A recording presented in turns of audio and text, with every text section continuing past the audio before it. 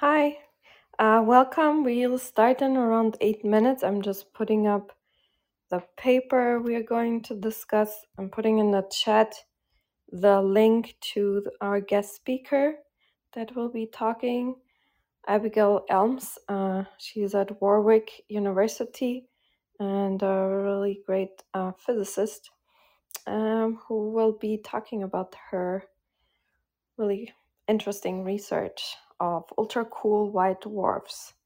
I think it's the second coolest white dwarf ever recorded. So it's really interesting. And the characteristics of that white dwarf will be discussed. So yeah, if you think this is interesting, feel free to share the room. Our guest speaker should be arriving in a few minutes. So thank you.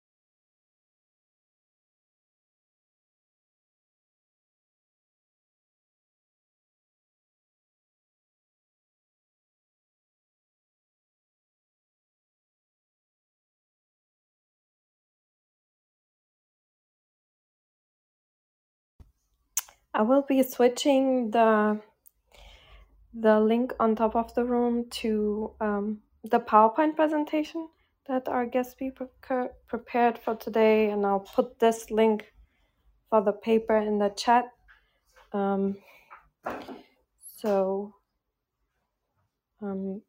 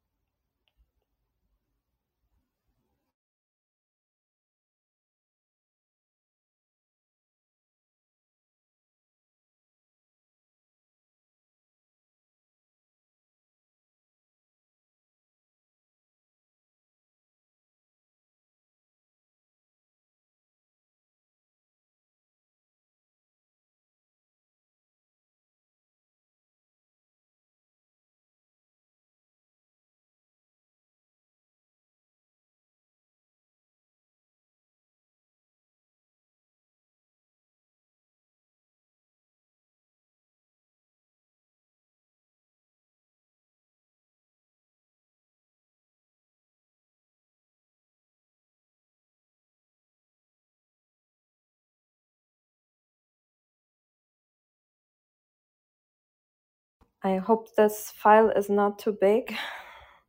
Let me know if that's the case. And Hi, Solomon. How are you? I am fine. What about you, Katrina? Good, good. Thank you.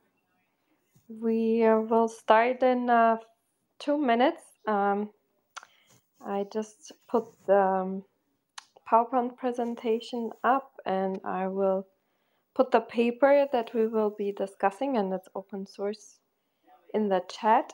So, Okay, sure. and yeah, our guest speaker will give a talk, and then after the talk, we'll have time for questions. So, yeah, looking forward to it. hmm What topic you were discussing? Our guest speaker, she's a physicist, and she will talk about the. Hi, Abigail. How are you? About the very cool white dwarfs. So I will mute you now because now, or if you want to mute yourself, thank you. Hi, Abigail. How are you? Can you hear us, Abigail? You're muted, so I'm not sure.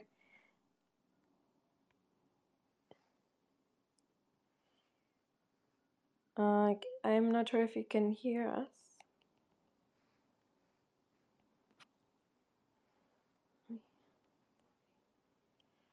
Um, Oh, there we go. Can you hear me there. now?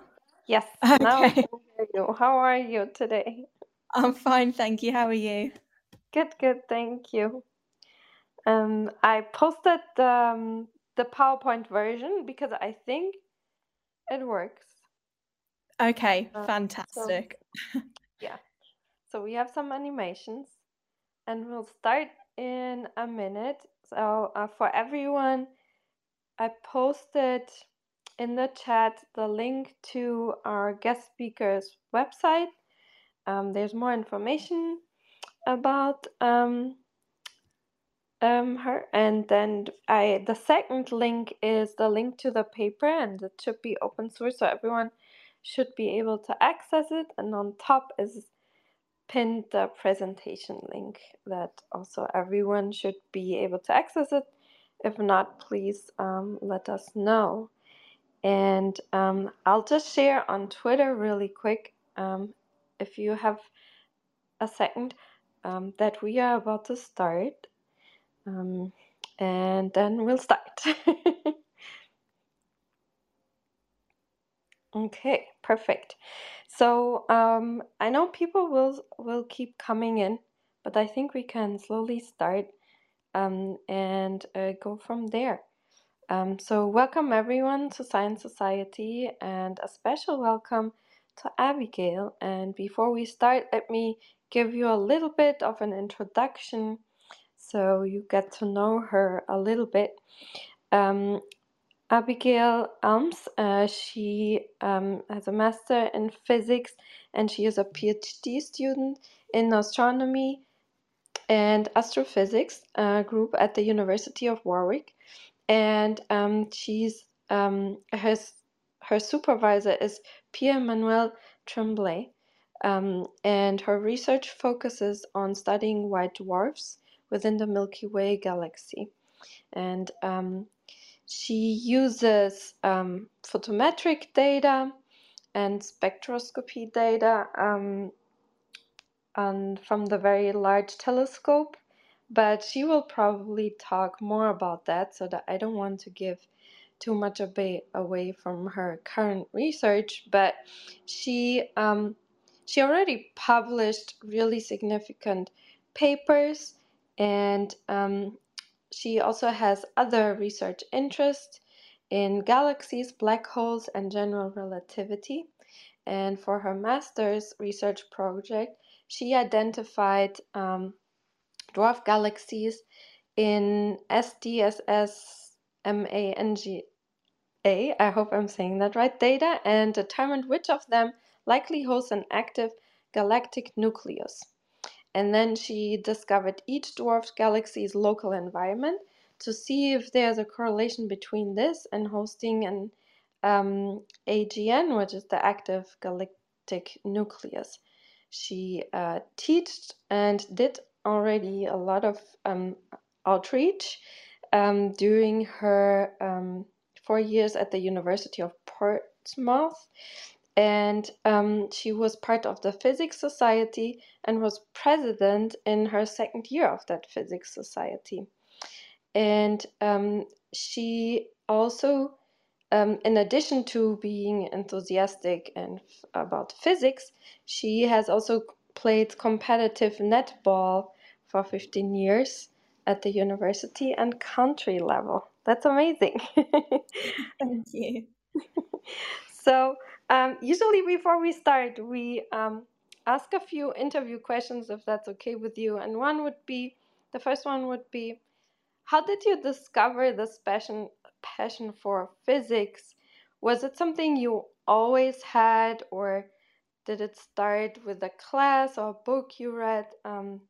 Because obviously you're very passionate and good at it too. So, yeah. Yeah, no problem. So I didn't always know that I had a passion for physics until I really started to get into it in high school for GCSE and A level, and I found out that I really enjoyed maths and physics together. And physics was a fun way of applying maths, which really appealed to me. And we did an astrophysics module in school for our A level, and I totally fell in love with space and studying the stars and our galaxy. So yeah, from there I never looked back. Well, wonderful. I'm glad you did. And and for this specific project, is there maybe a background story about, why you chose this research field and then choose to work in this specific project? Was it like hard in the beginning? Was it easy also to get the data and collaborate? Yeah, thank you. So I initially chose this project out of a sample which were pitched to me when I started my PhD. And I mainly chose it because it was a massive puzzle that no one had any idea about. We didn't know what we were going to find, and it was completely starting from scratch. So we just had some data, no one had looked at it yet. So it was a really exciting project to start with. So that's why I chose it. And it was not easy, like all science, I would say. All science comes with its challenges. But it's super rewarding when you figure things out and your code works and you get results. So because it was such a puzzle to begin with, that's why I think it has been so rewarding getting these results out. Well, that's wonderful. I mean, it must be really rewarding, but also congratulations for your persistence. I think that it most likely you needed to have that character trait to start something from scratch. So yeah, congratulations on the publication. Thank you. And yeah, and yeah, we are really looking forward for your presentation. So everyone should be able to access the link, and the stage is yours. Thank you. Okay, fantastic. So yeah, if everyone can access the link and look at the presentation, that would be great. So yeah, hi everyone. Thank you, Katerina, for that great introduction, and thank you so much for inviting me to speak to you all today. So as already mentioned, my name's Abby, and I'm currently completing a PhD at the University of Warwick in the UK. And my research focuses specifically on white dwarfs and their evolved planetary systems. which is the title of my talk today. So let's get started, and let's go to slide 1. So I've numbered my slides to hopefully make it easier for everyone to follow along. So let's begin with just asking ourselves, what is a white dwarf? And this is the fundamental question of this talk. So if you only take away one thing today, I hope this will be it. So if we go on to the second slide. So what is a white dwarf? It's basically one of the remnants we can get from stellar evolution. And here is a diagram of the stellar evolution of low and medium mass stars, including the Sun, on the top branch, and the evolution of high mass stars are on the lower branch. And all stars are formed the same way from a cloud of gas and dust called a nebula. And then they evolve to the main sequence stage once they start fusing hydrogen into helium in their cores. And stars spend the majority of their lives on the main sequence, and the amount of time they're on depends mainly on their mass.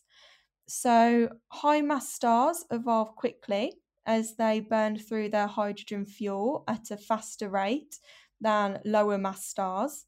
Then they evolve into a red supergiant and then violently explode as a supernova, which expels all its outer material into space. And with high mass stars, this just leaves a very dense and fast rotating remnant behind, which is called a neutron star. Whereas very high mass stars, which have an initial mass approximately greater than 40 solar masses, so that's 40 times the mass of our Sun, these will eventually turn into a black hole. And for my research and this talk, we're interested in the top branch of this diagram, which outlines the stellar evolution of low and medium mass stars. And these stars will live as a main sequence star for most of their lives while they fuse hydrogen into helium in their cores. Then, once this fuel runs out, they will become unstable and contract due to gravity. And this causes the star's temperature to increase. So it will begin to fuse any hydrogen which is outside of the core in a shell surrounding the core. And this causes the star's outer layers to expand in radius and cool as they are further away from the core. And this results in the star becoming redder in appearance.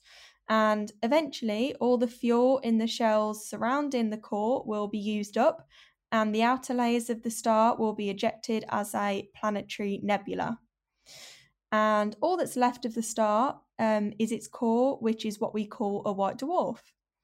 And approximately 97% of all stars in our galaxy will become white dwarfs, including our Sun. So they are very common, which is why it's important for us to understand them.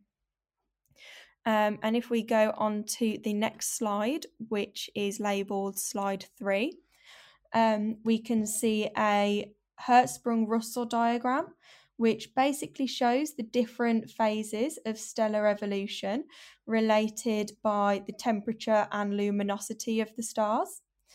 And this is a slide with an animation on. So if you click the spacebar or arrow or whatever you click to make the presentation go to the next slide, you should be able to see a star going along the red track that is outlined on top of the diagram. And this red track is a typical evolutionary track of a low to intermediate mass star like our Sun.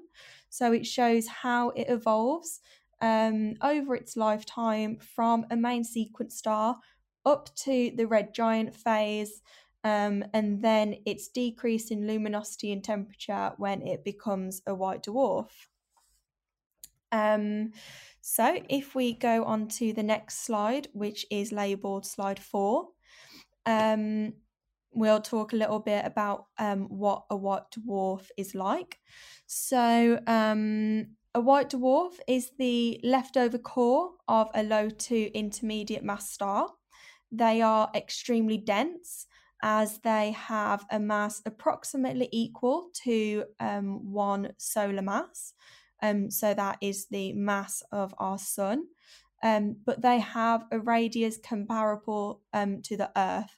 So they have got a mass the same as our sun, but all of that is condensed and squished down to the same volume of the Earth. So their cores are usually composed of carbon and oxygen, and they're degenerate, which means they're only supported by electron degeneracy pressure. So the matter in the core is packed in as tightly as it possibly can be, which is why they're so dense. The white dwarf core is surrounded by a thin envelope of residual hydrogen and helium left over from the star's post main sequence evolution, and this is what makes up the white dwarf atmosphere. And the core of a white dwarf is very hot when it first forms, which is probably no surprise, seeing as it was just a star. And the degenerate matter makes it almost isothermal, which means it almost stays at the same temperature. However, throughout the white dwarf's lives, they do gradually cool as they radiate their residual thermal energy away throughout their non-degenerate envelopes. So they basically just lose their thermal energy, their heat, extremely slowly over millions and millions and possibly even billions in some cases of years. So the large surface gravities of white dwarfs cause this atmospheric purity of hydrogen and helium. As the heavier an element is, the faster it sinks through the white dwarf atmosphere and onto the core. Therefore, we should only see hydrogen and or helium present in a white dwarf atmosphere. But if we go on to the slide labelled number 5, we can see that 25 to 50% of white dwarfs have an evolved planetary system, which can accrete onto the pristine white dwarf atmosphere and pollute it with elements other than hydrogen and helium. So, how exactly does this happen? So if we go on to the next slide, which is labelled slide 6, we can rewind back to our stellar evolution of low and intermediate mass stars. So we can use the sun and our planetary system as an example, and we can see how it affects the planets. So the sun evolves off the main sequence into the red giant phase and therefore expands, which is shown at the centre of this diagram. And the inner rocky planets are Mercury, Venus, Earth, and Mars. And we know when the sun expands, it will definitely engulf Mercury and Venus and possibly Earth. But Mars is likely to survive along with the outer planets. And as a result of the sun's expansion, the surviving planets will be forced out onto larger orbits, which we can see if we go on to the next slide, which is labelled slide 7. And we can see that the planets will be forced onto larger orbits of approximately twice the radius of what they're currently on. And then the sun will evolve into a white dwarf, which is the tiny little white circle that is in the middle of the diagram. Because if we remember, a white dwarf has a radius comparable to the Earth. So it's the same size as the Earth, so it's tiny. Okay, so due to the really high gravity of a white dwarf, this tidally disrupts the surviving planetary system, and it can break apart the bodies into planetary debris and planetesimals. Planetesimals are just very small planets and bits of planets that have been broken up. And this material is then left to orbit the white dwarf, and it forms something called an accretion disk around it, which can spiral onto the white dwarf atmosphere and pollute it. So if we go on to the next slide, which is labeled slide 8, we can see that when this happens, we call the white dwarf metal-polluted. So when an astronomer or astrophysicist says the word metal, we are referring to any element heavier than helium, which is a little bit different to the classic definition of metal, but just go with me here. So we classify these metal-polluted stars as something called DZ. So if you ever see someone call something a DZ, white dwarf, that means their atmospheres are polluted by metals. And we basically know this because they show metal lines in their spectra, which I'll talk a little bit more about later on. And the high surface gravity of white dwarfs cause the metals to sink below the atmosphere on short time scales, where the heavier the element, the faster it sinks. So when we discover a metal-polluted white dwarf, we know it's either actively accreting or it recently accreted the material. If we go on to the next slide now, which is labelled slide 9, we can see that we can work out the composition of the planetary debris which accreted onto the white dwarf using spectroscopy. So basically we can observe our white dwarfs using a telescope on Earth here on the ground, and we take something called spectroscopic observations of it, and this basically lets us obtain its spectra, which is a collection of its light over a certain wavelength range. And this tells us what elements are in the white dwarf atmosphere. So it's a pretty cool and useful technique and observations that we can take.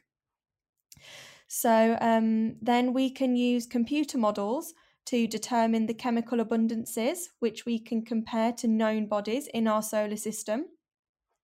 And we generally compare to Earth, as it's the most useful comparison for obvious reasons. So we've got two pie charts shown here of the chemical compositions of bulk Earth and the Earth's continental crust. Bulk Earth is just what the whole Earth is made up from. And so it's basically just mainly iron and oxygen with some silicon, magnesium, and some small fraction of other elements. Then the right-hand pie chart shows the differentiation of the Earth's continental crust composition, which is mainly oxygen and silicon, with some aluminium, iron, and magnesium in there, then some small amounts of calcium, potassium, sodium, and other elements. So these are all the main metals we look for in metal-polluted white dwarfs. Then we can compare the abundance ratios we find with those found in these solar system bodies that we find. So, for example, bulk Earth and continental crust. So, if we move on to slide 10, we can move on to this study that I conducted the research for. So that was an overview of white dwarfs and their evolved planetary systems. So now we can move on to talking about my research in particular. So the study I've just completed with my collaborators, who are listed here, is called Spectral Analysis of Ultracool White Dwarfs Polluted by Planetary Debris. And we have an exciting result from this research, as we have confirmed the oldest evolved planetary system around a white dwarf in our galaxy, as we found the oldest white dwarf that is accreting debris from orbiting planetesimals. So, if we go on to the next slide, please, which is labelled slide 11. We can see here an artwork which was made for our press release of our study. So I just think this is a useful visualization to keep in your heads, as we found 2 white dwarfs polluted by planetary debris, which is helpfully portrayed by the rocks here on the left-hand side. And from the 2 white dwarfs that we found, one is unusually blue and one is very faint and red. So for the remainder of this talk, when I'm talking about this research, this is a good picture to keep in your heads, just so that we don't get lost along the way. So, if we move on to the next slide, please, which is labelled slide 12. This is, well, first of all, let's start at the beginning of how we first started researching these stars. So, both white dwarfs were identified as high confidence white dwarf candidates in a large catalogue of stars identified by the spacecraft Gaia. And it was noticed that both white dwarfs have unusual colours and brightnesses compared to other white dwarfs identified by Gaia. And they were flagged as being potentially very cool. And when I say very cool, that means in temperature wise, as in cold, not as in cool as in like you're cool, which we get with every talk that we do. So then we plotted our 2 white dwarfs on a Hertzsprung-Russell diagram, which is shown on this slide. And the coloured dots on the plot show the white dwarfs identified by Gaia within 100 parsecs and the SDSS footprint, and they're coloured depending on their spectral types. So here we're only interested in the metal-polluted DZ white dwarfs, which are the blue dots. And we basically wanted to see if these 2 white dwarfs were different to other DZ white dwarfs of similar temperatures with detections of lithium or potassium. So we identified a subsample which we boxed on the diagram with red open markers. And you can see straight away that WDJ 2147 minus 4035, which is enclosed with the diamond marker, is very faint and red compared to all the other white dwarfs, not just in the subsample. So that white dwarf is the one that is in the bottom right-hand corner of the plot with the diamond red marker surrounding it. So that is quite a way off from the white dwarfs in general and from our subsample. And the other white dwarf in this study, which is WDJ 1922 plus 0233, and that's enclosed with the red circle, which is sort of in the central region of the plot, but maybe in the lower third. And this is in an unusual position compared to the subsample, but also for a general DZ, as there aren't any other blue dots surrounding it in this plot. So that's quite interesting.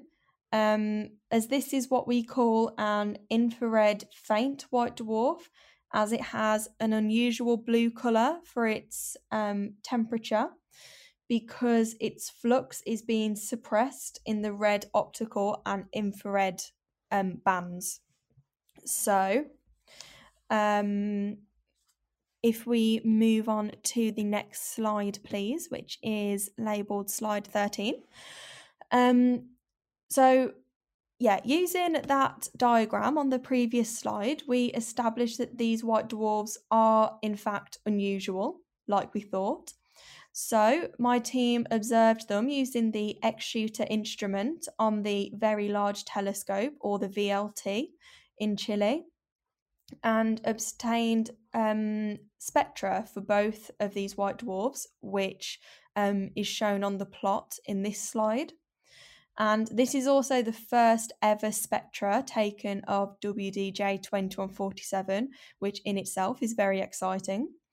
And we can see that both white dwarfs are metal polluted, with a tentative carbon detection in WDJ 2147. However, further observations are needed to confirm this. And we then used our state-of-the-art model atmosphere code with microphysics improvements specifically tailored for cool white dwarfs to measure the abundance of these detected metals, as then this will tell us about the evolved planetary systems around these white dwarfs. So if we go on to the next slide, please, which is labelled slide 14. We show here zoom-ins of the plots of the metal detections in each white dwarf from their spectra, which were shown in the previous slide. And the red lines overlaid on the spectra are our model spectra, which have a reasonable agreement to the observations and gave us the metal abundances present in the atmosphere of each white dwarf. So we detected lithium, sodium and potassium in WDJ 2147 and calcium, sodium and potassium in WDJ 1922. And we also identified that the lithium spectral line in WDJ 2147 is split into 3 components, which tells us that this star is magnetic, which is also very interesting. So if we go on to the next slide, please, which is labelled slide 15. So we were then able to perform full iterative fits using spectroscopy and the full photometric data sets of each white dwarf to produce synthetic spectra and monochromatic fluxes from our model atmosphere code. So the monochromatic fluxes are the red lines in these plots. Our synthetic spectra are the black dots, and the observed photometry are the coloured dots, and from each survey is shown in the legend with the colours. And these give reasonable agreement to the observations, and by using this technique, this gave us each white dwarf's atmospheric parameters of temperature, surface gravity, cooling gauge, and atmospheric chemical abundances, which I've put in the top right-hand corner of each plot for each white dwarf. So the first line, the log H over He, is the hydrogen to helium ratio in the atmosphere. Log G is the surface gravity of the white dwarf. TF is T effective, which is the effective temperature of the white dwarf. And the Greek letter tau, which is the last line, is the cooling gauge. So that tells us how long the star has been cooling as a white dwarf for. So we can see here that the temperatures for both white dwarfs are below 4,000 Kelvin. So we can call these ultra cool white dwarfs. And both white dwarfs are old, with WDJ 1922 having a cooling gauge of approximately 9 gigayears, and WDJ 2147 having a cooling age of approximately 10.2 gigayears, which is the largest known for a DZ white dwarf. And a gigayear, by the way, is a billion years. So if we move on to the next slide, please, which is slide 16.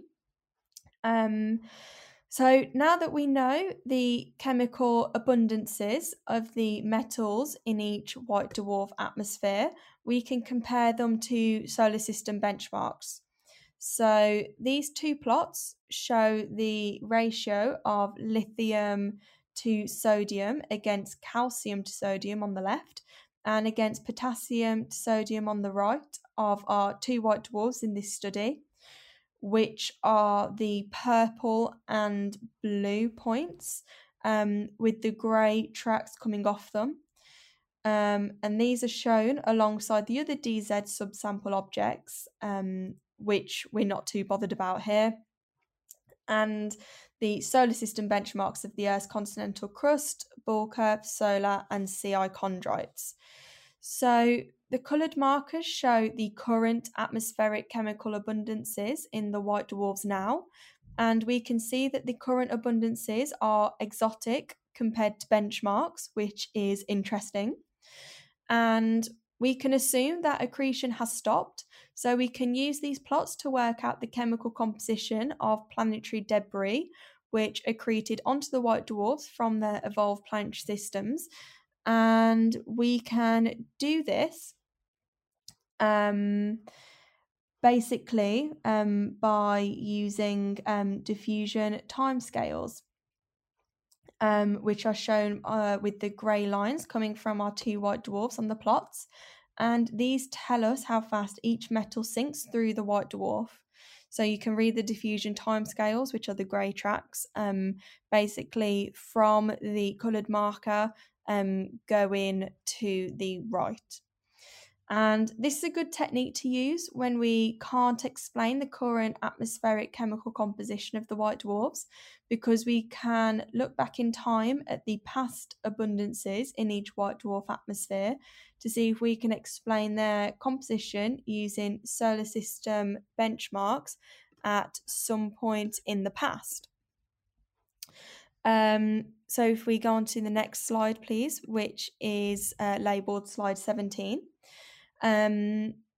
We can dive a bit further into this analysis, and let's look at WDJ 2147 first, which is the oldest DZ white dwarf that we found in our galaxy. And it clearly has an exotic composition currently. However, its composition gets even more weird the further back in time we go, so the further along this grey track we go. So it's currently lithium and potassium rich compared to the benchmarks, and as we look back in time, it reduces in lithium, which is more like the benchmarks, but it gets really potassium rich, which is currently unexplainable. We considered a few scenarios which could explain the composition of WDJ 2147, including primordial lithium enhancement and the accretion of crust-like debris a very long time ago, but we are not convinced that any of these can adequately explain the abundances. A possible scenario which we didn't explore is multiple accretion events, so that is certainly a task for future research. And now if we look at WDJ 1922, which is the blue marker on the plots, we can conclude that it's likely that a planetary body with a similar composition to Earth's continental crust accreted onto it approximately 4 to 15 megayears ago. And this is more likely than debris with a composition similar to bulk Earth accreting onto it, because it would have been an earlier accretion event. Therefore, a smaller planetary body would have been accreted, which is more likely. And also, if we take a look at the right-hand plot, The potassium abundance approaches Earth crust when looking back in time, which it doesn't for ball curve. So we can't explain the potassium abundance with ball curve here. So if we move on to the next slide, please, which is slide numbered 18. We can calculate the minimum accreted parent body mass for both white dwarfs, depending when accretion stopped, by summing up the masses of the individual metals detected in the white dwarf atmosphere and common metals detected in DZ white dwarfs, which are assumed to be there, but have sunk through the atmosphere basically and become undetectable by the time of our observations. And we couldn't constrain when accretion stopped for our chemical abundance analysis of WDJ 2147 because it's so weird.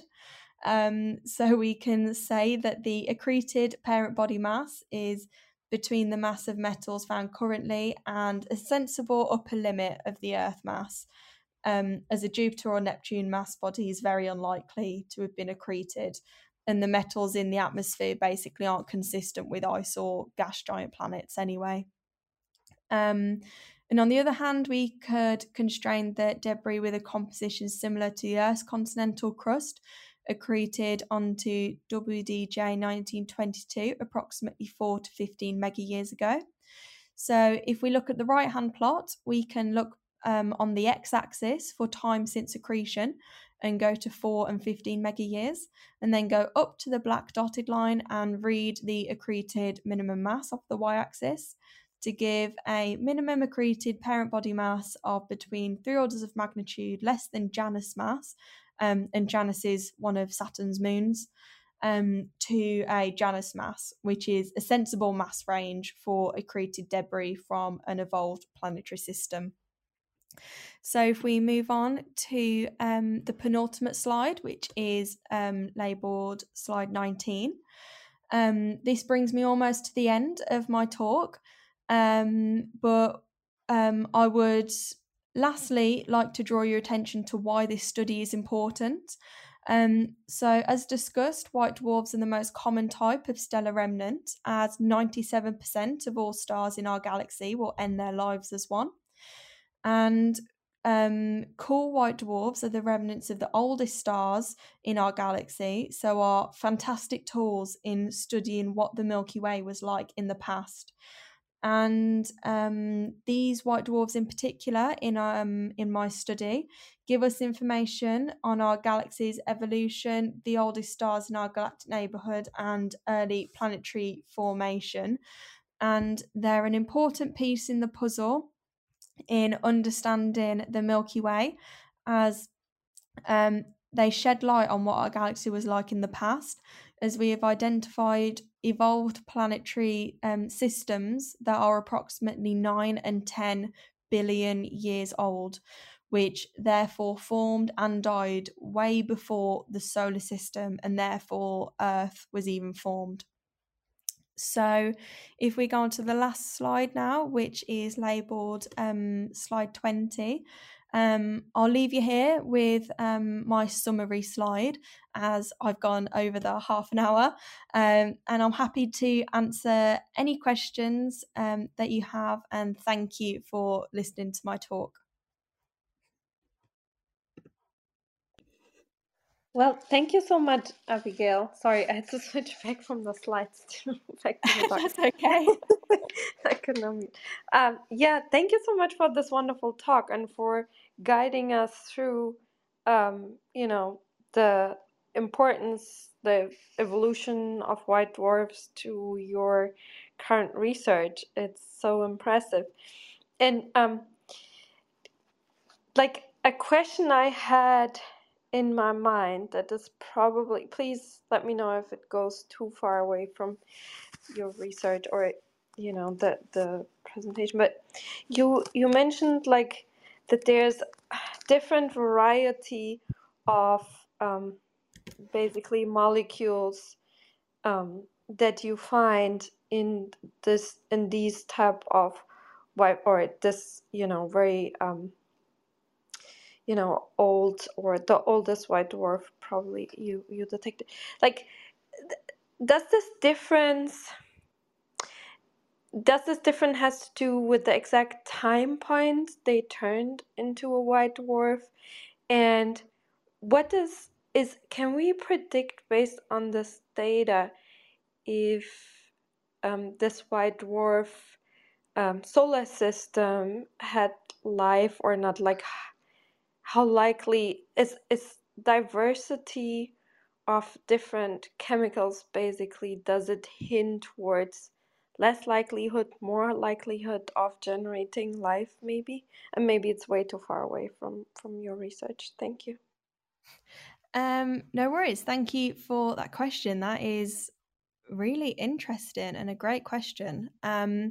So in regards to life in these evolved planetary systems, I have no idea. But we can basically try to figure out if the evolved planetary systems, so the planets basically that were around the stars, which then became the white dwarfs, we can figure out if they were Earth-like, which is why we tend to try and find, we try to model our model atmospheres with the elements that we find on Earth, like in bulk Earth and the continental crust. So just by doing this, we can then compare the evolved planetary systems that we find around these white dwarfs with the continental crust or bulk Earth, and then the technique that we use with the diffusion timescales by looking back in time. That's basically a way that we can see what if the evolved planetary systems were like the Earth at some point in the past.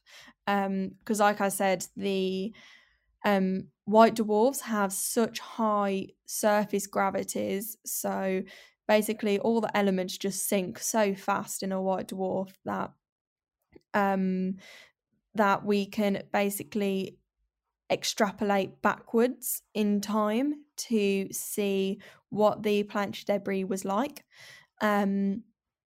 So I wouldn't be able to comment if there was life or not, but the purpose of this study is basically to try to find out a little bit more about what our galaxy was like in the past, and try to find out what sort of material was present. So because the one white dwarf, WDJ 1922, because that evolved planetary system has a similar composition to the Earth's continental crust, it hints at us that 9 billion years ago, when that planetary system was formed and eventually died, that our galaxy had the material similar to the Earth's continental crust, which is just incredible to think about, seeing as that evolved planetary system was formed and destroyed way, way, way before the Earth was even formed.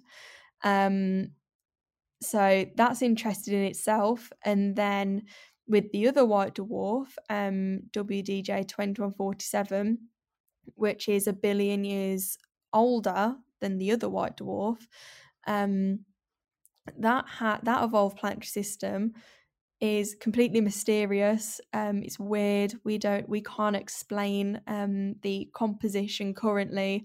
There's a few theories flying about currently, but there is nothing concrete. So what our galaxy was like 10 billion years ago is still a mystery and needs to be explored some more. Thank you. Yeah, that's so interesting. That with your work we'll probably know more. And then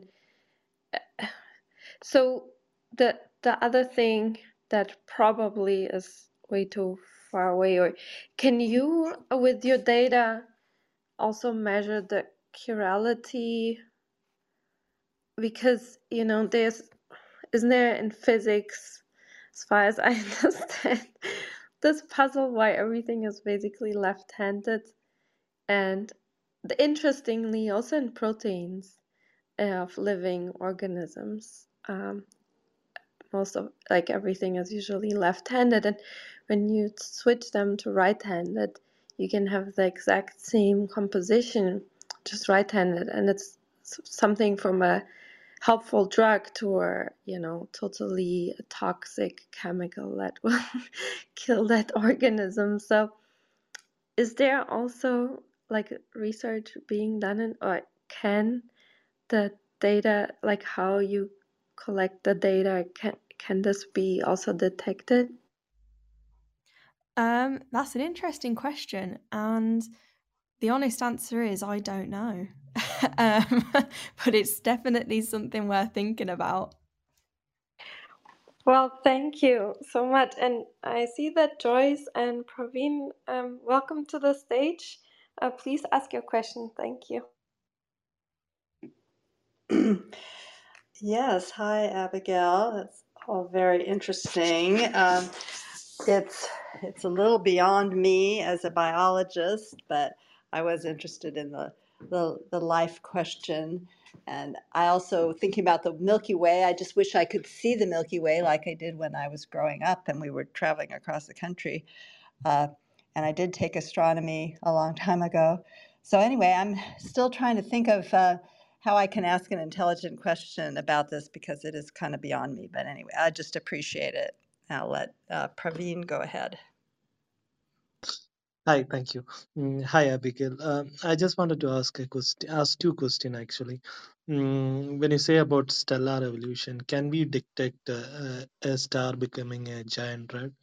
The second question is that uh, when in the nebula planetary nebula stage, what happened to the existing planet when it become a white dwarf? What happens to the existing planets? So, in the red giant phase, the planets that are extremely close to the star, so like the rocky terrestrial planets in our solar system, like Mercury, Venus, and Earth, they would be too close to the star when it swells up as a red giant, and they will be totally engulfed and destroyed by the red giant at this stage. And then, as a planetary nebula, basically the outer layers of the star are basically expelled and are ejected throughout the galaxy then. And the other planets should, well, it depends all on the planets, but let's just say that they should survive this stage. But it's really when the star becomes a white dwarf that things start to become violent again, because white dwarfs have such high surface gravities. This can do something called tidal disruption to the planets. So this basically means that gravity is so strong from the white dwarf that it can break apart the surviving planets, and this basically turns it into planetary debris, which we call it, and planetesimals. So then this is the stuff that spirals into and accretes onto the white dwarf, which makes it metal polluted and is how we can then determine the composition of the evolved planetary systems. And what was your first question again? Sorry, I've forgotten it. Yeah, can we detect when a star become a red giant? Yes, we can. So that involves a bit of maths and physics equations. So it all depends on the mass and luminosity of the star, which are all you can work out all of those parameters. So then, yeah, you can figure out when it will become a red giant. So our sun will stay on the main sequence stage for another 5 billion years. No, 5 billion, yeah. And then it will become a red giant, and this is a fairly short stage. And then it will become a white dwarf in about 6 billion years. Thank you. You're welcome. Yeah, thank you so much for those questions. Please raise your hand if you have more questions, everyone, or I'll just, um, take over and ask questions. So based on this data, would you be able to create like a model how our white dwarf would look like and the composition, or was it done, and is there a huge discrepancy? And then could you basically make a prediction into, the past and the future, how, white dwarfs would differ, and then how different solar systems, along the universe evolution would change? Yeah, so we know when our sun will become a white dwarf, and we have a pretty good idea of what planets will survive. So we know that Mercury and Venus won't, they'll definitely be engulfed. Earth will probably be engulfed. There's still a bit of an open question about that. But then all the other planets will survive. But then they will be broken up and they will be accreted onto the white dwarf.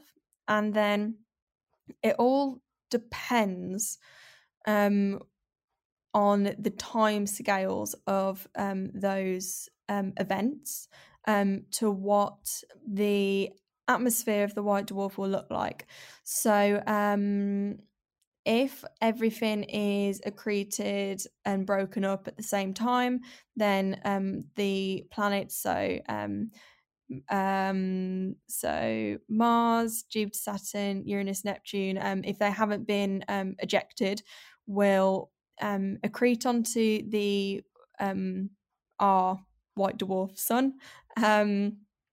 And the chemical composition of that will just be a mixture of the whole planetary system.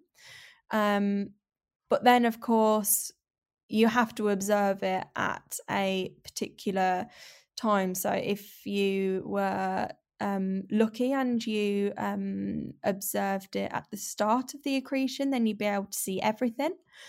If you observed it millions and millions of years afterwards, then the heavier elements will have sunk through the white dwarf and be undetectable, because with spectroscopy, that's just taking a spectra of the white dwarf atmosphere, so we can only see what's in the atmosphere. So if the metals have sunk through the atmosphere towards the core of the white dwarf, we won't be able to detect those, and then we wouldn't know what heavier elements were present.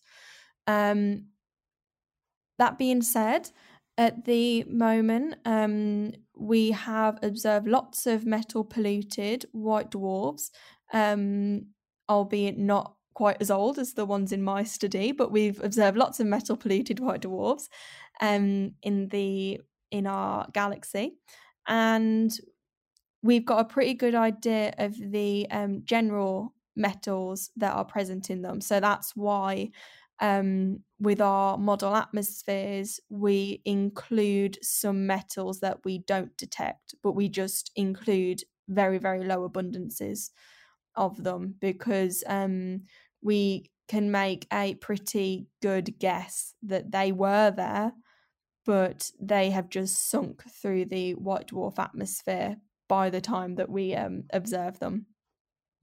Does that answer your question? Yeah, that's interesting. So you basically are looking at white dwarfs at different time points. So at different ones that are in different time points. That based on that you can make the predictions.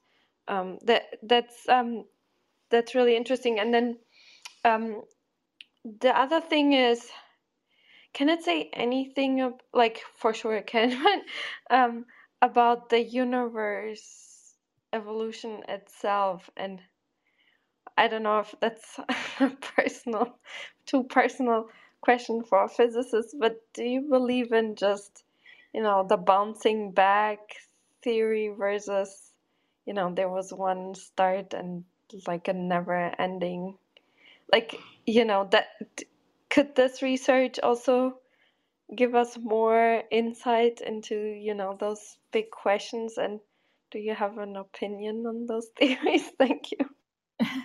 Yeah, sure. That's another interesting question. So, because of the mysterious chemical composition of WDJ 2147, which is the older white dwarf, that did make us think a little bit about the evolution of the universe, and it made us ask the question, how did so much lithium become present in the atmosphere of the white dwarf? Because there just shouldn't be. We don't know how it got there. So that's why we looked at something like primordial lithium enhancement, because lithium is produced around 30 minutes after the Big Bang. So the Big Bang was at the start of the universe, and that happened 13.8 billion years ago. So 30 minutes after the Big Bang, when the universe was 30 minutes old, it produced lithium. And there isn't really another way that it can be produced. So we're just not sure how our white dwarf got so lithium rich and potassium rich, because they sort of contradict each other, like that's shown in the slide with the grey tracks on, with the abundance ratio plots. So when we decrease the lithium in the white dwarfs and make it more like the lithium composition that we see in Earth, which is good, which is what we want. We want to make it more comparable to Earth. But when we do that, it increases the potassium abundance to ridiculously high values that we cannot explain. But when we, so if we go the other way and say, okay, we will keep the potassium abundance to what it is, to what we see now, but then the lithium abundance is far too high to explain. So, so with this white dwarf in particular, we did have to think about these bigger questions of what has happened in the universe to make these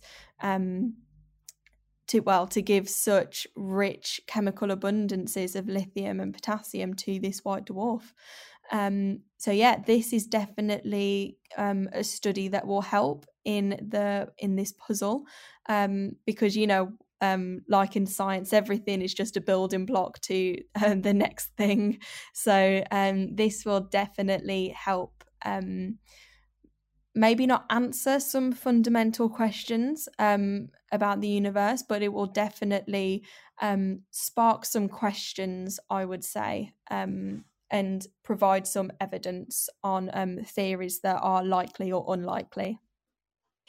Well, that is really interesting, and yeah, I hope you'll solve the puzzle. If I may make a health joke, I think the white dwarf went to the doctor and got some lithium for mental health and potassium for the heart. No, I'm joking because it's aging. And anyways, no, but that's really interesting, and I'm really looking forward to following that research and see what the explanation is. So I know we've been going now for an hour, so if anyone has some last comments and questions, please join us on stage. And yeah, do you think we'll solve the puzzle, or in your lifetime, our lifetime? I hope we Oh, do. Is there a way to simulate like our experimental physicists now doing experiments to try to see how that is possible? yeah, so I hope it's going to be solved in my lifetime. But yeah, so this is a very hot topic at the moment. There are a few groups around the world working on this because looking at ultra cool white dwarfs like these ones, which are really old, this is really pushing the boundary of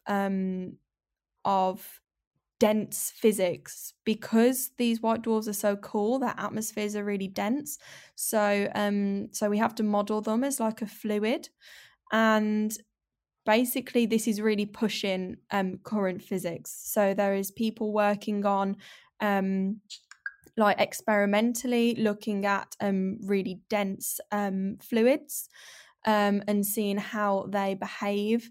There are theoretical physicists modeling it and creating more physics, basically, to try and explain what's going on.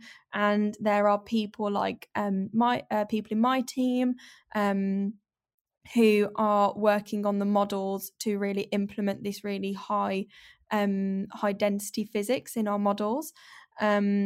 So I believe that we will get to the bottom of this mystery because there's so many people working on it and so many people want to know the answers because it's so interesting. So this is a really good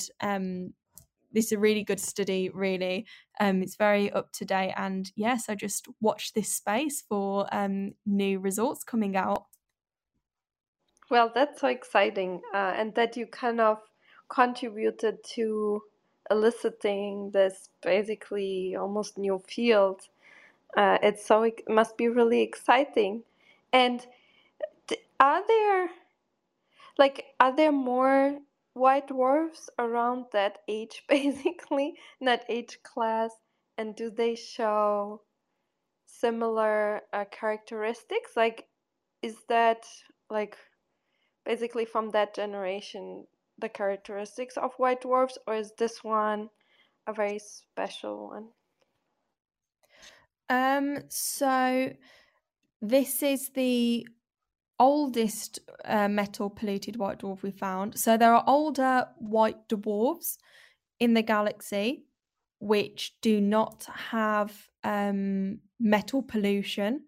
So what's special about WDJ 2147 from this study is that it's the oldest white dwarf in the galaxy with metal pollution. So this has got the oldest evolved planetary system that we found, which is really the key find here. And so far, this is the oldest one that we've found. There are others of similar age, which are the ones that I included in the DZ subsample in the paper. So the other white dwarf in this study, WDJ 1922, is around 9 gigayears old. There are others in the DZ subsample around 9.5 and 8 gigayears old. So there are some of similar ages, and work has been done in the literature on these, specifically basically just like this study, looking at their parameters, modeling them, and trying to work out their chemical abundance ratios and compare them to solar system benchmarks. But yeah, so there are other white dwarfs, and I would hazard a guess that there are more in the Milky Way, but these really old and cool white dwarfs are challenging to find, basically, because they're so faint, because they have been a white dwarf for so long, they've been cooling for so long, they're very faint, and they're especially faint compared to other stars. So you need a good telescope, basically, to observe them. So there are other white dwarfs that are similar to these two, and I would definitely be interested in searching for more. Well, it's really interesting. And if they had electric vehicles, they were very they were very happy because they had a lot of resources for battery. I'm kidding. Like if there was life that generated batteries, they were very lucky. But probably not. So, but yeah, this is really exciting and so amazing, and we are so thankful for the time you shared here and the knowledge you shared. I learned so much. So good luck for your future research, and we'll be excited to follow your work. And yeah, we wish you all the best and a lot of grants, and we will follow the mystery with you. Oh, thank you so much, and thank you for inviting me to speak today. It's been great. Yes, thank you very much, Abigail and Katerina. Very interesting. Well, thank you, and sorry for my really bad jokes, but yeah. Anyway, okay. And oh yeah, if you like discussions like this, follow the club. We'll have tomorrow Dr. Feldman's coming and talking about how breathing patterns can influence emotion. He has been studying this field for some time and has some really great publications on it. And yeah, thank you again. Thank you so much, Abigail. This was really amazing and exciting. And good luck with everything. Thank you very much. Close the room in 3, 2, 1. Bye, everyone. Thank you.